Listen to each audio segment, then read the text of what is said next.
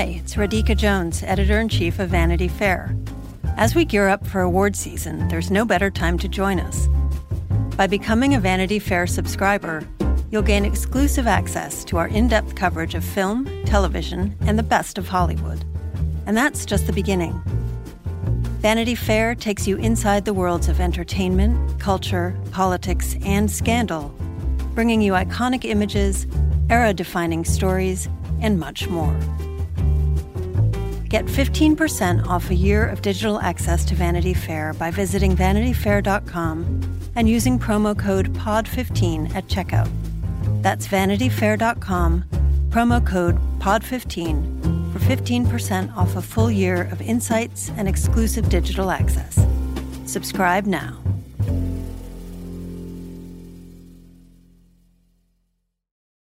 Hello and welcome to Little Gold Men, the award season podcast from Vanity Fair. It's such an honor to present this next award. And here are the nominees. And the Oscar goes to... And the Oscar goes to... And I can't deny the fact that you like me. Right now. You like me. I'm the king of the world. There's a mistake. Moonlight, you guys won Best Picture.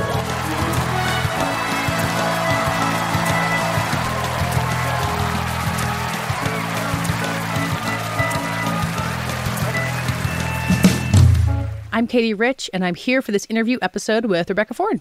Hi, Katie. Rebecca, you and I and our Little Gold Men colleagues kind of all clocked in December that All Quiet on the Western Front was emerging as a huge potential contender. It landed on a bunch of shortlists, then it got a bunch of BAFTA nominations, and then it turned out to be a huge Oscar contender. It got a ton of nominations on nominations morning, and you got to talk to its director, Edward Berger, about how his huge German war epic kind of snuck out of nowhere to be this huge player. What'd you learn about that? Yeah, it got 9 nominations. He seemed to really be taking this all in stride. He's already on the set of his next movie, and that's where he, watched the nominations announcement. And it just feels like this was an extremely big, expensive production for Germany. But even he seems surprised that it landed so many nominations outside of international feature film. He told me that the picture nomination was just felt like the biggest accomplishment that he could ever imagine. Well, and you think of what he accomplished on the set of this movie, like recreating all those war sequences and making it so visceral and real. Like that's a lot to say that the Oscar was a big accomplishment compared to that. Yeah. He talked a lot about how, there were days on set where he nearly broke and he just didn't know how they'd get through it. And they'd get stuck in the mud or they'd be dealing with these crazy tanks. And even finding the main actor was a really tough task for him. So he definitely went through a lot to get this made. I don't know how anyone makes any movie, much less anything that big. So I'm always kind of in awe. Well, let's hear more of your conversation with All Quiet on the Western Front director, Edward Berger.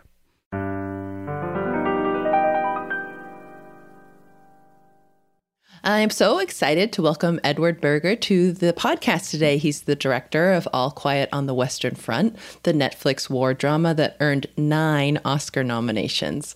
Edward, thank you for joining me. Thank you so much, Rebecca. Thanks for having me. So I saw a little video of you watching the announcement. I think that's what the video was. Can you tell me about where you were when you found out about the film's Oscar nominations? Yeah. We're shooting a movie in Rome in the wonderful studios at Cinecittà, where Fellini shot his movies. And there's so many movies were shot, like wonderful Italian movies. And so we took a little break with the crew to watch the announcements. And that's what we did. We propped up the computer and watched it. And we're, of course, wonderfully surprised and felt a rush of joy and luck coming over us while watching the nine times that our name was mentioned. Was there any, the film got picture, screenplay, international feature, score, sound, production design, cinematography, makeup and hair, and visual effects. Was there any one that felt especially special to you? Well, I think, Best International and Best Picture is a pretty big thing for us. Best International, we're already so happy with. But then to top that off with Best Picture, which rarely ever happens, it's never happened for a German movie, by the way. So it's kind of historic for us. So that felt big, very big. Yeah, it's exciting to see foreign language films land at Best Picture. We've only seen that for the last few years, and I think it's a really exciting development. And it speaks to how widely loved this film has been. When did you first sort of realize that people were really falling in love with this movie and it was really affecting them? I think at all the screenings, the film just seemed to have a really healthy life. We started it in Toronto, fairly low-key, premiered there, had a wonderful slot there, opening weekend. And, we had many people watching it and great reviews after it. But still, it just sort of built up momentum from festival to festival, from screening to screening.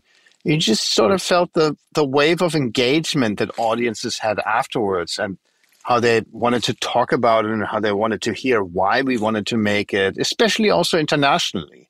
It didn't only play in Germany. It just felt like in England or America, there was a big wave of welcoming towards the movie. And so it just felt like from screening to screening, it was building momentum, and it was a great thing to witness. Yeah, it's been an exciting journey. Can you take me back all the way to the beginning and tell me about when you first realized that you wanted to tell this story as a film? It was first when I was called by Malte Grunert, by my good friend and producer of the movie. I was shooting a movie again in New Orleans. And he called me, and I immediately thought, damn, why didn't I have that idea? Because it just felt like a blind spot, like something we had to tell. And then we never did. It was only one big American movie made, and a television movie as well in the 70s, but never from the German perspective. And that just felt like a perspective that felt worth sharing, in terms of, you usually watch American war movies or British war movies where we have heroes. We have heroes that conquer something or beat the enemy. And from a German perspective, you can never tell that kind of story. There are just no heroes. They're just, there's just a very different legacy that was left behind in history. Like, we feel shame and guilt and a sense of responsibility towards history, while an American audience, an American filmmaker can feel sort of pride and honor about his ancestors sort of defending their country and liberating Europe from fascism. And that just leaves a very different feeling within the filmmakers, I assume, and because the films from America or England, they just feel a bit different. And we felt there was a good thing to share, or an interesting thing to share, what that kind of legacy, the German history, kind of leaves in the taste it leaves in our mouth and the weight of history it leaves on our shoulders. And we felt that's an interesting to share that type of movie that comes out of that atmosphere, that mood. And that just felt like an urgent thing that we wanted to do. And it was probably 3 years ago. And at that early stage, what did you sort of anticipate to be most difficult in actually making the movie? I unfortunately never really, or maybe fortunately, never really thought about how difficult it would be, because maybe I wouldn't have made it. But also, I really like challenges. I really like movies that I want to tackle them that I haven't done before. I want to do things that feel I could fail and I could really screw it up, and the movie could be a massive bomb and be terrible. I want to have that feeling.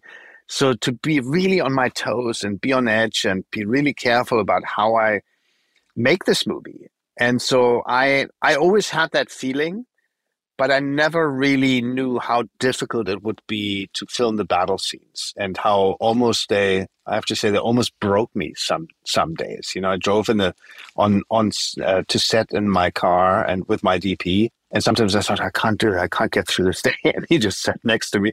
And luckily, we were really, really well prepped and had everything in storyboards, because we didn't have that much money. We needed that type of planning. And we knew exactly what we needed from each shot. And he just gave me the sage advice, while being 15 years younger than I am. So I don't know where he had that wisdom from, but he just gave me the sage advice to just take one shot at a time. And that breaking it down into little bits and pieces kind of saved us, I think.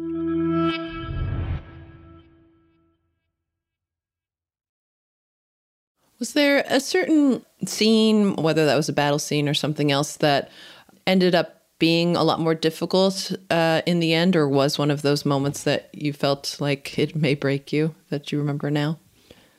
I guess that the tank scene was especially difficult when the tanks appear out of the fog and go through this yellow fog and then drive over the trenches and almost crush some of these young men. And that felt quite difficult. That felt because it was so complex and so many little bits and pieces.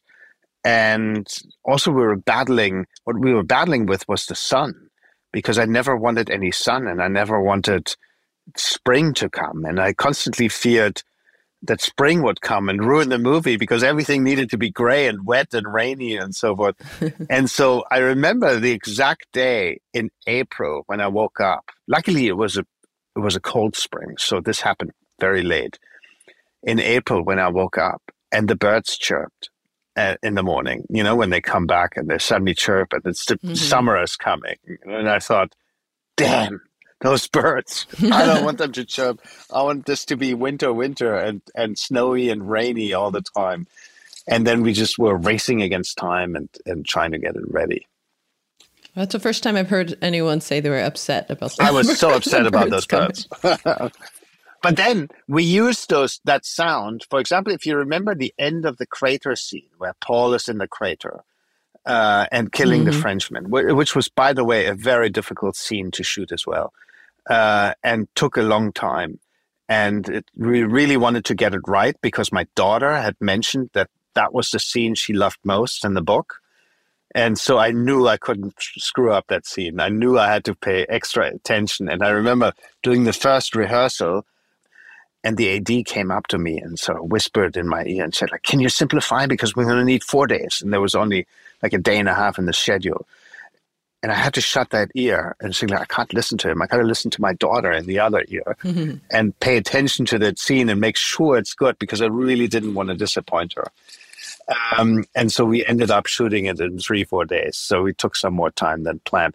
But at the end of that scene, there's suddenly that birds are chirping, swifts. And for me, that's always the sound of summer and the sound of peace and the sound of beauty in a way. So it's Paul listens to suddenly swifts flying overhead, and it's a really peaceful sound. And so that chirping birds ended up being a good thing for the movie. The film does a really good job. I mean, it is a hard watch, and it does really show the sort of horror of war, but you're able to put in these moments that feel light, when they all get the goose together and sort of balance it for the viewer. How much did you have to sort of think about the viewer's experience watching this as you were making it? A lot. First of all, we wanted to be very subjective and grab the audience by the lapels or throat and drag them through the mud with Paul, sort of put them into his shoes and feel what he feels. And obviously that is a very visceral, physical, hard experience. And it had to be hard because anything less would have felt like propaganda. So we wanted it to be a hard watch. And for that reason, whenever there was the possibility to bring lightness, I said, that was basically my main note to the actors. I was like, let's this scene, you're stealing the goose. Why don't you run up to it and play a little game, who's faster at the fence or something? There was second shooting day. I knew that we had to, whenever there was even a smile on a face or some laughter, it was important to just, in order not to break the audience, in order to keep them and have that sense of release or relief that laughter brings, and so it was very important as a contrast. When I spoke to you and your cinematographer, James Friend, earlier, you mentioned how he had gotten stuck in the mud one day. Like it was just so thick and difficult during some of those trench scenes. And I'm curious for you, how did you sort of keep everyone energized on those hard days, especially days that may have been more physically demanding on everyone? I think really positivity. That's the main thing, that you keep it positive. You keep it, despite all the difficulties, you keep it in a way fun, because everyone really gave everything. And I had some crew members, for example, there's the wonderful prop master who was there when we shot right in that big puddle in the middle of the crater, when we shot that big crater scene, and he was wearing waders and waded through the mud and through that big pond, basically, the hip deep, collecting the gun that fell into the water, the rifle and the ammunition belt. And at the end of that day, he showed me his fitness band, and he said, I walked or waded through mud half a marathon today. So 20 kilometers, 21 kilometers. He walked that day with waders on. So it was really strenuous for them. And so just to keep everyone sort of engaged, but I also think everyone felt they liked the images and they liked the actors. And Felix, the main actor, is just a wonderful person who is extremely personable, extremely always there. You say, okay, we're ready. He's 2 seconds later, he's in front of the camera and wants to get going. And so there was this energy of wanting to do it and wanting to make this movie from everyone. And that was very, very helpful. And tell me about finding the right actor to play Paul. Why did you have to search, and how did you know you had the right person? So I made it complicated. I made life hard for myself. I could have had it much easier. Felix Kammerer, the main actor, playing Paul Bäumer, was the first picture that was ever shown to me by the producer's wife. She works in a theater in Vienna, in a very big theater and very old theater, the biggest or the oldest, most preeminent theater in Europe, called the Burg Theater. And he's part of that ensemble. But he had just left drama school. It was their first year, and was kind of underused, sort of in small roles and so forth. And he was sitting around. And she said, "This is a really good kid. You should look at him." So I saw the picture, immediately liked him, thought he looked great, and said, "All right, let's invite him to a casting." So we flew him in from Vienna to Berlin. We cast him. But I guess I'm the sort of person who wants to make sure that I really liked him the first time, because this is also this old-fashioned, transparent, very studious face. He doesn't look like a hero. Yeah, and that was important for him. He looks just like you and I, just like normal, not like a movie star, And he was very convincing in the first casting, but I'm the type of person who walks into a store, and I'm not going to buy the first suit. I'm going to try all of them on, and then I go back to the one that I like most. So I wanted to see every young actor, every young, even non-actor in Germany. And so we did Germany, Austria, and Switzerland. So we did a really wide casting, maybe 200, 300, 400, 500 people. I forget, like a lot of young kids. And it was interesting. Some of them, I thought the character is 18, and he's very, very, it's a very famous book. It's a very iconic character.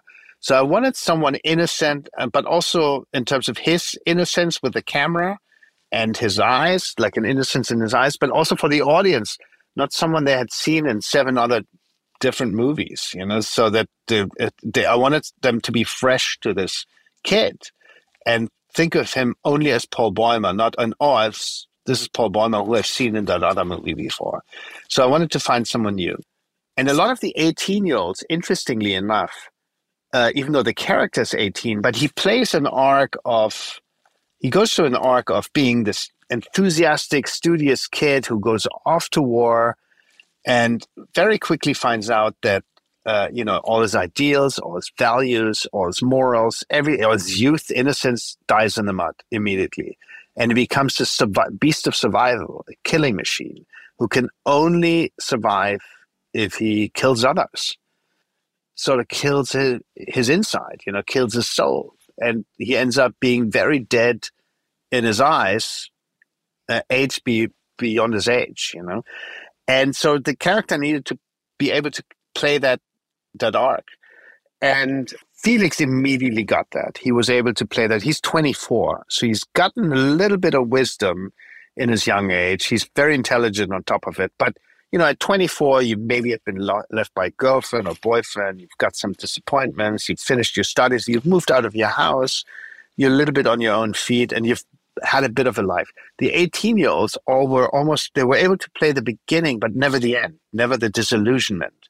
because at 18, you remember, you think I can conquer the world. I can do anything, and at 24, you realize maybe I can't, I can't. Maybe there's other great people around. I'm going to have to sort of prove myself, and really work hard for it.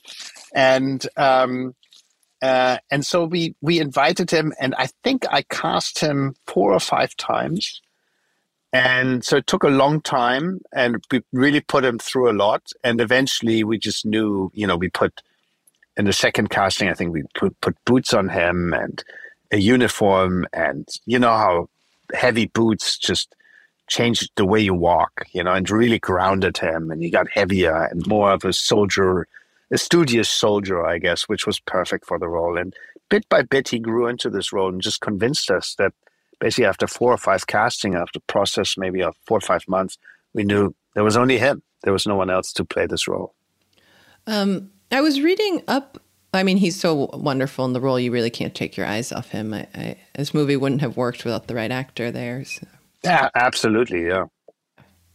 And I was reading up on you, and I know you went to Tisch at NYU, and then I read that you worked at Good Machine and helped with directors like Ang Lee and Todd Haynes' films. Can you tell me a little bit about that time in your career?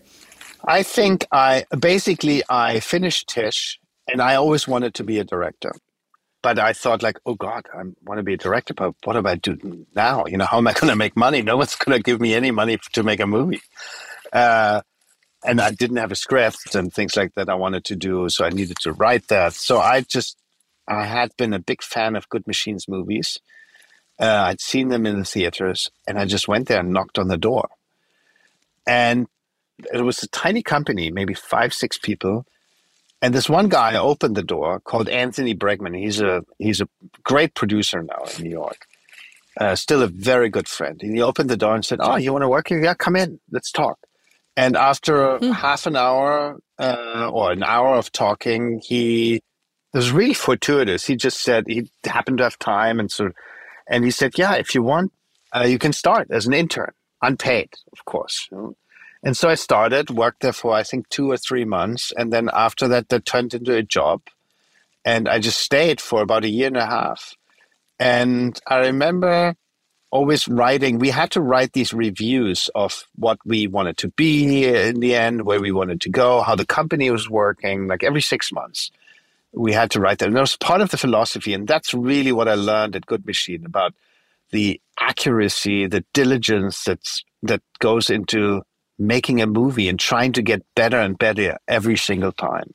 Just trying to make it better, trying to find a better system, trying to find a better way of making a movie, trying to find the right angle. And by the way, that's Ang Lee. I always admired him, how he sort of adapted his style depending on the story. He really went by the story and really focused on the characters and tried to take the audience on the journey with the characters in the story. And I learned that from him, from watching him.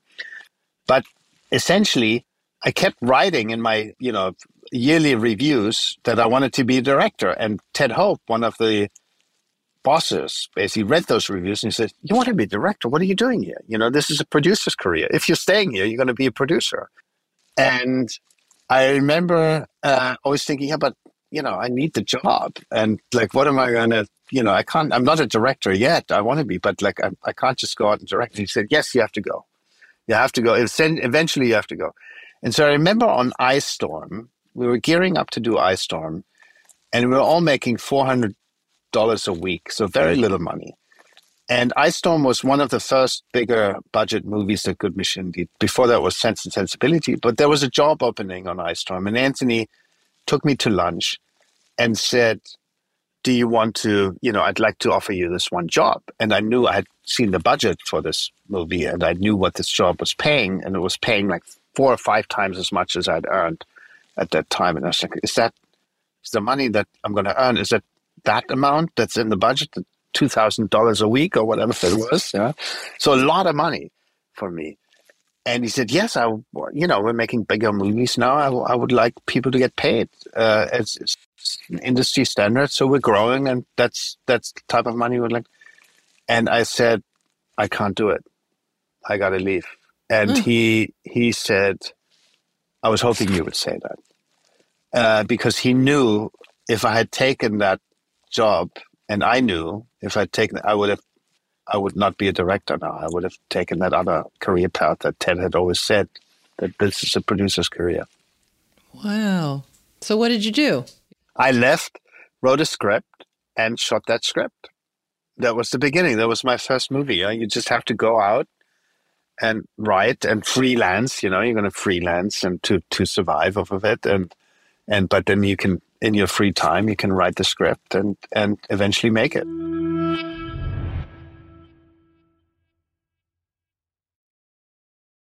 And you mentioned that you always wanted to be a director, but where did that start? Where did that first come from, like since childhood? No, because I came from first of all, I come from a city, a fairly small city. It's called Wolfsburg. It's in West Germany. It was in West Germany. And they built the Volkswagens there. So it has nothing to do with cinema. There's very little to do with art. And my father was an engineer. And my mother basically was a stay-at-home mom. And I had 3 siblings. And my 2 older brothers were studying engineering as well. And so that was kind of I thought, my path. And in Wolfsburg, you don't become a film director. You become a teacher, you become a baker, you become a lawyer, doctor, engineer, whatever, one of these jobs, these proper jobs, real jobs. So that wasn't really a choice. And then I remember at 14 or 15, with my school, we went to the art school in the next city over, the bigger city, like a half an hour away or an hour away. And we went there, and there was a film class there. And I was so thrilled. And suddenly I realized, you can study that. That's actually a study program. You can learn it. And these people are making it. And I went home really enthusiastic and told my brother. And he just looked at me and said, well, you're going to drive a cab later. I wouldn't do that. Yeah. And so I gave that up. Immediately, I said, it's my older brother. He must be right. So I forgot about it. But I kept making, from then on, I sort of kept making, but more as a hobby. I went to, to theater groups and kept making like short movies tried to make them, they were terrible, on video and Super 8. And I really had no clue. And then when it came to studying, my father asked me, so you got to decide, what do you want to do? And I said, well, engineering. And he was really, I wanted to study engineering. I had a place already in Berlin to study engineering. And he was really, my mom too, they both kind of looked at me, are you sure? You're writing a lot, you're making these small, are you sure you want to do that? I mean, we're happy to support it. You can do whatever you want. They were so supportive, they were so wonderful. But, we have this feeling you have other desires, you have other goals. You said, no, I want to do this. And so I went to Berlin, first day of school, sat in class, in a math class, with a couple of hundred other students, and listened to the teacher, to the professor up front. And after that hour, I thought, I can't do it. And I went to art school. Well, I'm curious, after this experience with All Quiet and the success of the film, and it sounds like you're already on your next project, but how has this experience sort of influenced what you want to do in the future? It's always different. Every movie's different. You start again from scratch, and you suddenly find a movie where you never thought you'd find it. You see something that inspires you, think like, oh, wow, I want to make a movie like that. But I really like the physicality of this film, the visceral nature of it. Right. And trying to put the audience through this visceral experience. I really enjoyed that. And I really enjoy those type of stories. And so I think I could imagine that pulls me in that direction. But you never know. I'm always surprised. And I was surprised by All Quiet coming my way. I know I was never planning to do it. And suddenly it was there and it was undeniable. And you want to have that feeling that you want to make this undeniable movie every time. And the movie I'm making now is very quiet. It's a very intellectual, quiet, emotional also, but it's a very quiet film and poetic in a way, and I'm really enjoying that too. So it just pulls you in different directions, and it always surprises you with where the story comes from, and I also enjoy that. I want to change gears every time and not do the same thing. Well, the Oscars are a couple months away. I assume you're coming out for them. Is there anyone you're looking forward to talking to about their films or meeting on the red carpet, or what are you really looking forward to about being here?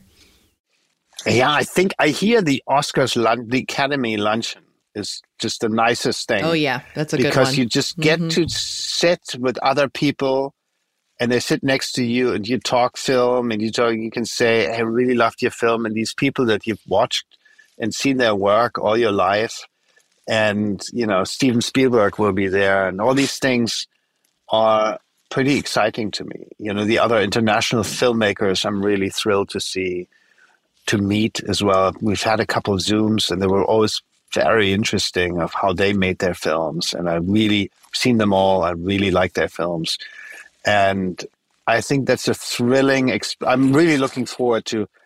When I had the world premiere in Toronto, I went on the plane after this movie was really hard to make.